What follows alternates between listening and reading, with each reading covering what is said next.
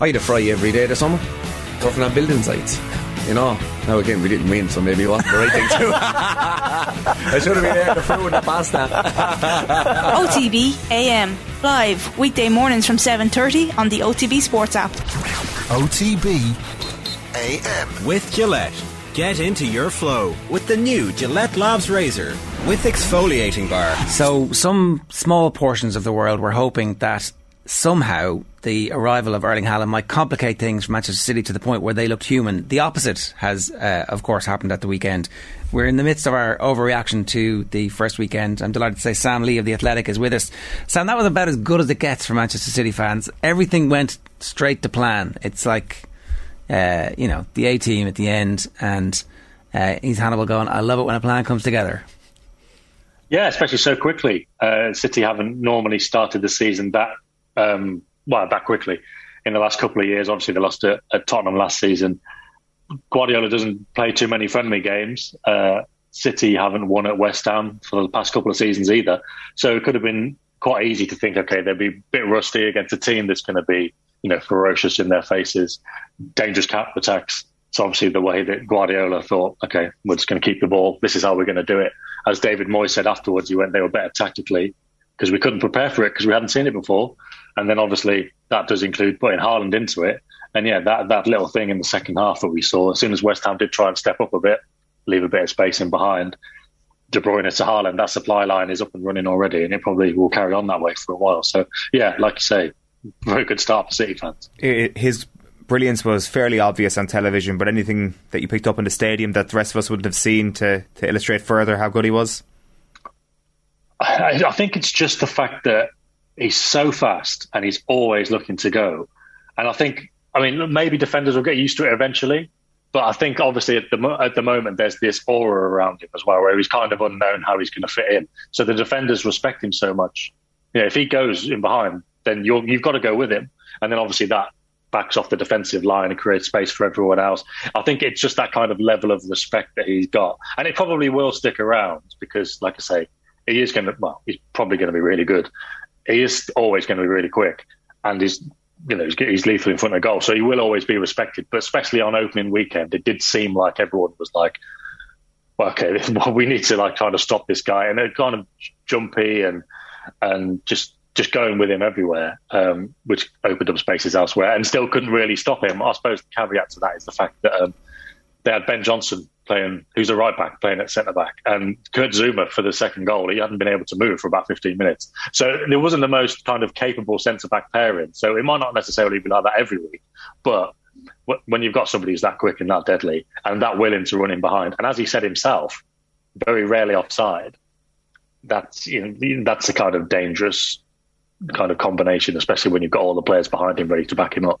It's not bad. How does it alter the geometry of how Manchester City want to play? Because we haven't seen them with that type of centre forward. I don't really think we've ever seen a Pep team with that type of centre forward, really. Maybe because Haaland is so unique in that he can do everything that everybody else does. So it might be unfair to ask it, but maybe there was a time when they played a little bit with a normal centre forward at Barcelona with Pep there, but not for particularly long, and it was generally messy. So that's totally different as well. What does he do to what Pep is trying to do, and how does he alter that? Yeah, well, again, I suppose it's best just to go with what Guardiola was saying afterwards in terms of how the team works. He did say Haaland's an extra weapon. So I mentioned, once West Ham kind of stepped up a bit and left spaces, Guardiola was like, look, in those situations, our guys have to find him because they know he's going to be there and he is that extra weapon. But he was saying, look, we're going to have to still keep going left to right, right to left, patiently. And I guess I think we did kind of see that because it wasn't like City were playing these very direct passes in behind the whole game. They were trying to manoeuvre situations. In the first half, they were getting the ball out wide. They couldn't quite get it to Haaland. But I think in some senses, they're still going to have to do what they used to do, to be patient. It's not just going to be direct balls forward all the time. And I think we'll probably see that even a bit more when it's at the Etihad and teams come and sit back and defend. And I'd imagine that'll be Bournemouth's approach at the weekend. I mean, we'll see, and we'll see how it goes if it's not. But yeah, when there's teams sitting back and not giving you much space, it's still going to have to be quite patient, and Haaland's going to have to fit into that. And that's the kind of thing about Lewandowski at Bayern or Aguero at City. They're, classic number 9s. But Lewandowski did kind of more positionally different things and kind of dropping out to the right-hand side and making space for others. And obviously when you got Thomas Muller around, you could make space for somebody else who's a clinical finisher. Aguero obviously had to change what he did. So Haaland will have to adapt some stuff. City will adapt some stuff, as we've already mentioned, with the balls in behind. But there's still going to be a lot of kind of classic City things going on. And I think we saw that at the weekend, because with the fullbacks coming so narrow inside alongside Rodri, it looked very new. But it's kind of like a recycling of the old ideas. And ultimately the goal was the same, and the goal or the aim was to have a lot of possession, obviously, and just stop the counter-attacks through the middle. So that's why we saw for large stages on Sunday, West Ham and the fans in particular just completely deflated, because they couldn't really go anywhere. They couldn't do anything. They couldn't build up that head of steam. And then obviously when they tried, Haaland got on in behind. So that's kind of how, City are hoping for it to go over the next few months. Well, years. Specifically for the rest of this season, then, we have seen the team change occasionally, but it looks now like we have a starting 11. Is that fair, or close enough to certainly 8 or 9 of a starting 11? I suppose it probably is. If I just run through them: Ederson, Walker, Cancelo, Diaz probably. And the other centre-back with Diaz, it could be any of them. Rodri for sure. De Bruyne, although you'd say Bernardo Silva, but he obviously didn't play at the weekend, and Gundogan did. Obviously Haaland. I think Foden would always be in it. And I suppose it's between Grealish and Mahrez then. So yeah, probably 8 or 9. I do think it's been like that for a while. Certainly a couple of seasons ago when they got to the Champions League, there was 9 you could bank on by the end of that season. But I suppose that was by the end of the season, and already coming into this one, we've got an idea of who it's going to be. But, if Bernardo's on the bench, then that's a great option. Stones and Laporte, one of those on the bench, great option. Alvarez coming on. I know we're talking about Haaland, and Alvarez did get on at the weekend, and he didn't get any kind of headlines at all. But I think he'll be a really good player. The 5 subs helped them bring on, Cole Palmer got more minutes that he probably wouldn't have got with 3 subs. The 19, 20-year-old academy graduate. Calvin Phillips, new signing, he got on for like 3 or 4 minutes at the end, which you wouldn't have got with 3 subs. So they have got those kind of options as well. But you're right, there probably is a fairly settled element to the team already. But I don't think they're going to play like they did against West Ham every week. So both fullbacks coming right inside into midfield, they're probably not going to happen all the time. So they've got that set 8, 9, 10. But it's going to look different week on week, I'd imagine. Does this completely, I guess, reinvigorate Jack Grealish's Manchester City career? Like, is his role better suited now to somebody who's going to be playing through the middle, who's going to be expected to score the lion's share of goals? I think in terms of like reinvigoration, I think the second season was always likely to be better than the first. Playing through he was very wide on Sunday in terms of playing through the middle. I think there'll be opportunities to get goals. I think one of the things Guardiola praised about him afterwards, and maybe this is one of those things to kind of give him a bit of praise, even though he wants a bit more, or maybe he was genuinely pleased about everything he did. But he praised how Grealish held onto the ball and attracted the men when he needed to, and then he released them. And obviously that's something he was doing last season. That's something that Guardiola praised last season.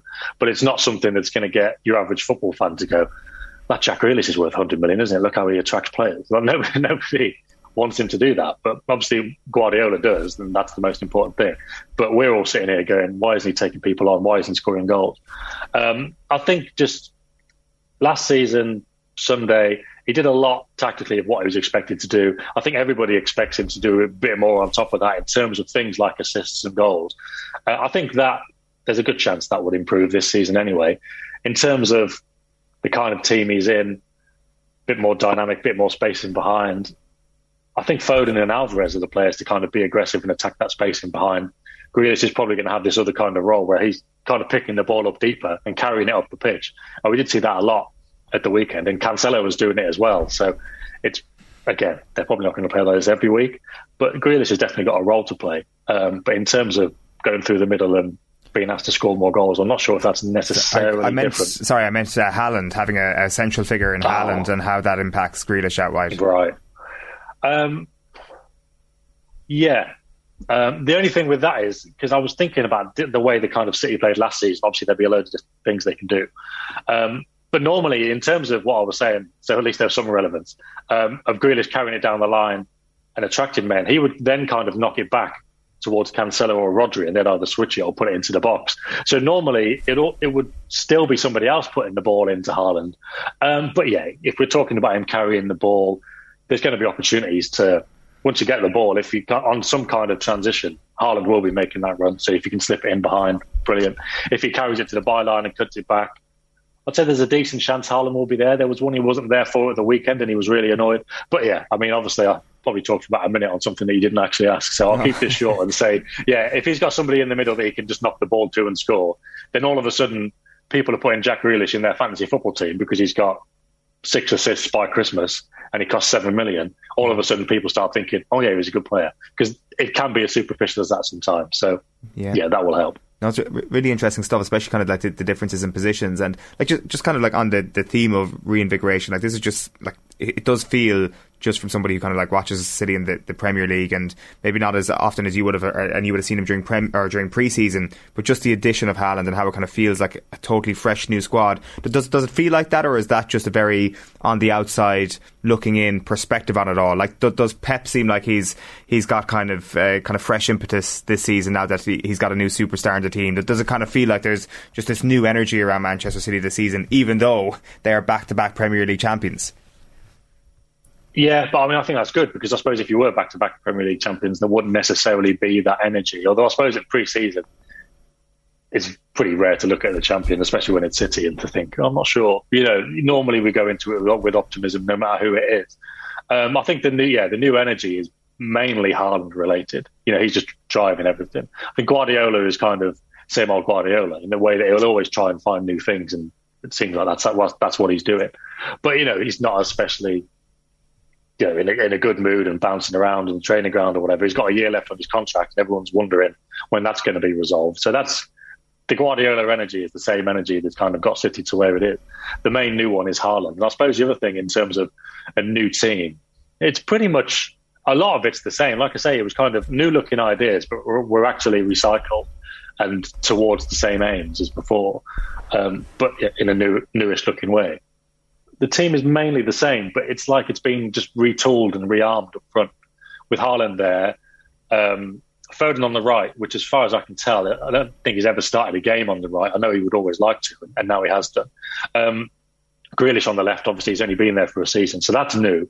Alvarez came on, Cole Palmer came on, and look, this isn't how it works, because they will need the whole squad over the season if they want to try and win 3-4 competitions. But obviously with Jesus leaving and with Sterling leaving, there was a bit of concern among the fans, and I can see it myself, in terms of they've maybe lost a bit of dynamism on the right in terms of pace. You know, maybe we'll see that over the season, maybe we won't. But on Sunday at least, nobody was sitting there going, oh, you know, they need Sterling here or they need Jesus here. Like those players that they may miss or they may not, it didn't feel like it on Sunday, because it was just like this completely new forward line, kind of furnishing the old kind of way of doing things with all the old kind of players that have been reliable for the past 2 to 3 years. So it's basically that spearheading of the attack, but I think that is dragged along by Haaland just because he's just so good and so excited that people are interested. And as you kind of referred to at the start, there's people around, probably quite a few who don't want it to work. There's a lot of City, well, every City fan they do want it to. And it's going to be fascinating to see, whatever happens, whichever way it happens, it's going to be fascinating to see over, this season in particular.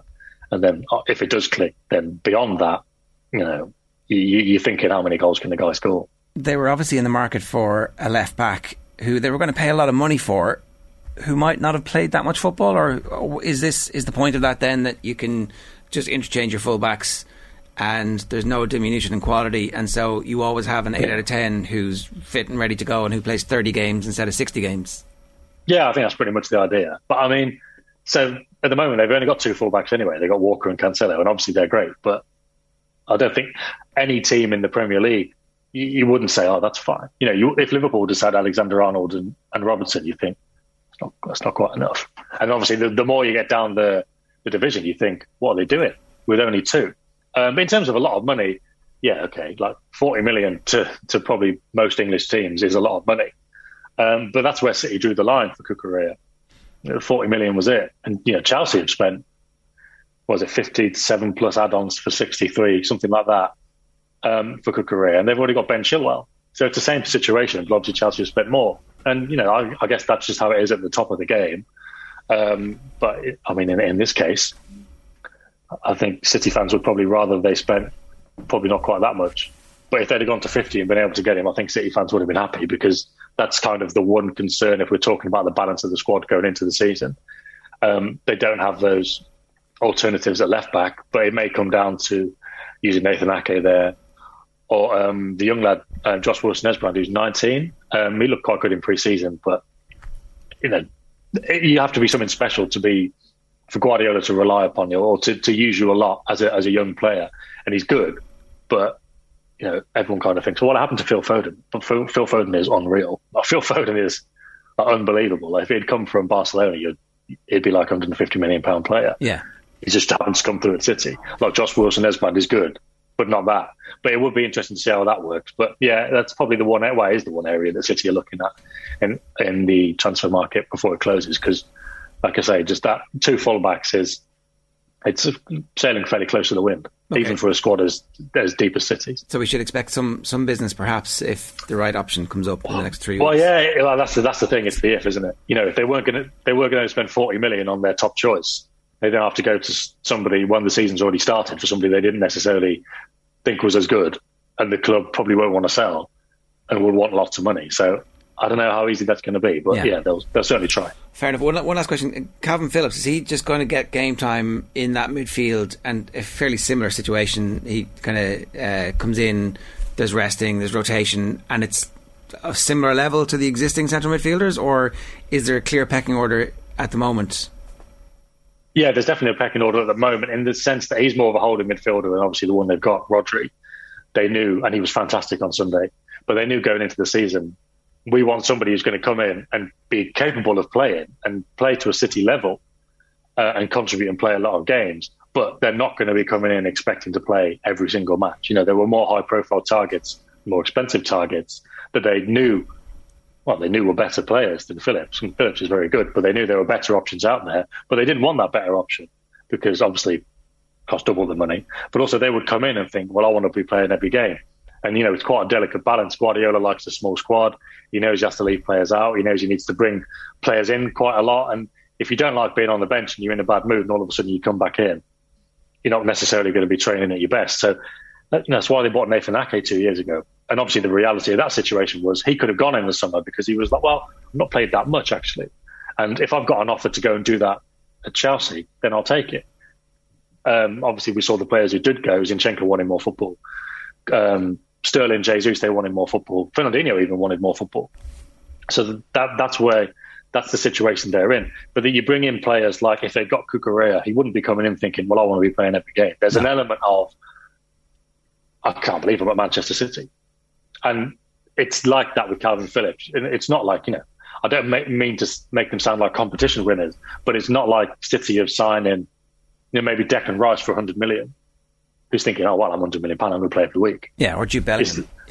Yeah, Jude Bellingham, Tchouaméni, who went to Real Madrid. Tchouaméni was the one they were looking at, and they knew how good he was, but they were just like, well, it doesn't really work for the balance of the squad. So, yeah, that's kind of City's level, because Phillips was, 42 million, Cucurella was 40. So it was like, right, this is the kind of level we want to spend to bring in players who are good enough to contribute to the squad, but they're not going to kick up a fuss if they're not playing. And, that's the way they maintain that balance in their squad. All right, Sam, we'll leave it there. Great stuff. Thanks a million for joining us. Cheers. Anytime. Thank you. OTB AM. With Gillette. Get into your flow with the new Gillette Labs Razor with exfoliating bar.